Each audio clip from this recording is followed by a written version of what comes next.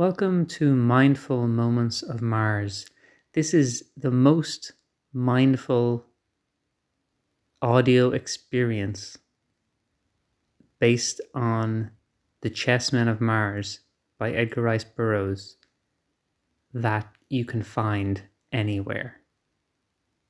If you can find a more mindful audio experience based on The Chessmen of Mars, then by all means listen to that rather than this. But I doubt that such a thing exists.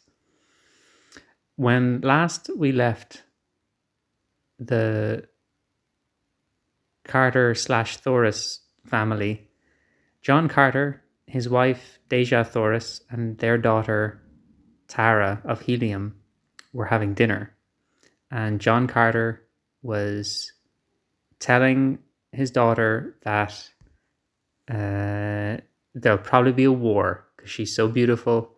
And if he was a younger man, he'd probably go to war to win her, assuming he wasn't her father, which I think we should assume.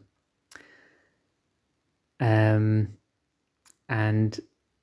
we were about to hear from Deja Thoris, her first spoken words in the book, and therefore a new voice for us to hear and for me to do.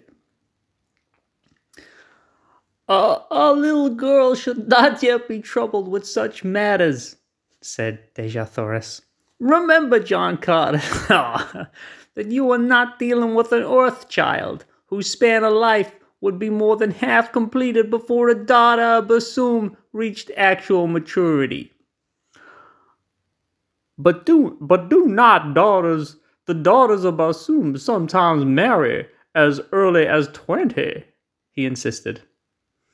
Yeah, but they will still be desirable in the eyes of men after 40 generations of Earth folk have returned to dust. There is no hurry, at least upon Basum.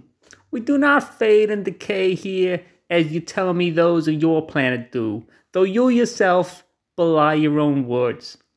When the time seems proper, Tara of Helium shall wed with Jorkantos, and until then, let us not give the matter no further thought. No, said the girl.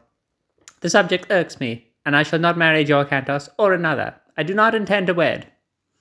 Her father and mother looked at her and smiled. When Gerhana Gathol returns, he may carry you off, said the former. Has he gone? Asked the girl. His flight departs for Gathol in the morning, John Carter replied.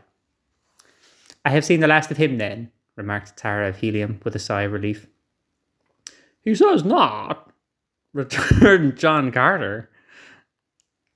The girl dismissed the subject with a shrug, and the conversation passed to other topics. A letter had arrived from Thuvia of Petarth, who was visiting at her father's court while Cathoris, her mate, hunted in Okar. Word had been received that the Tharks and Warhoons were again at war, or rather, that there had been an engagement, for war was their habitual state.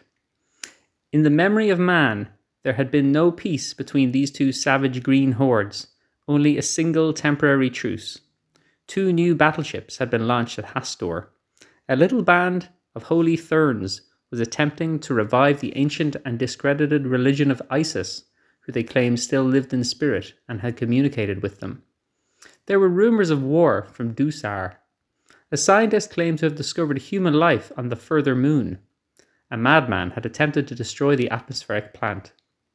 7 people had been assassinated in Greater Helium during the last 10 zodes, the equivalent of an Earth day. And with that bombardment of news that has been discussed around the Carter-Thoris dinner table, we will take a breath and we'll spare a thought for the 7 people in Greater Helium who've been assassinated during the last 10 zodes on our inhale.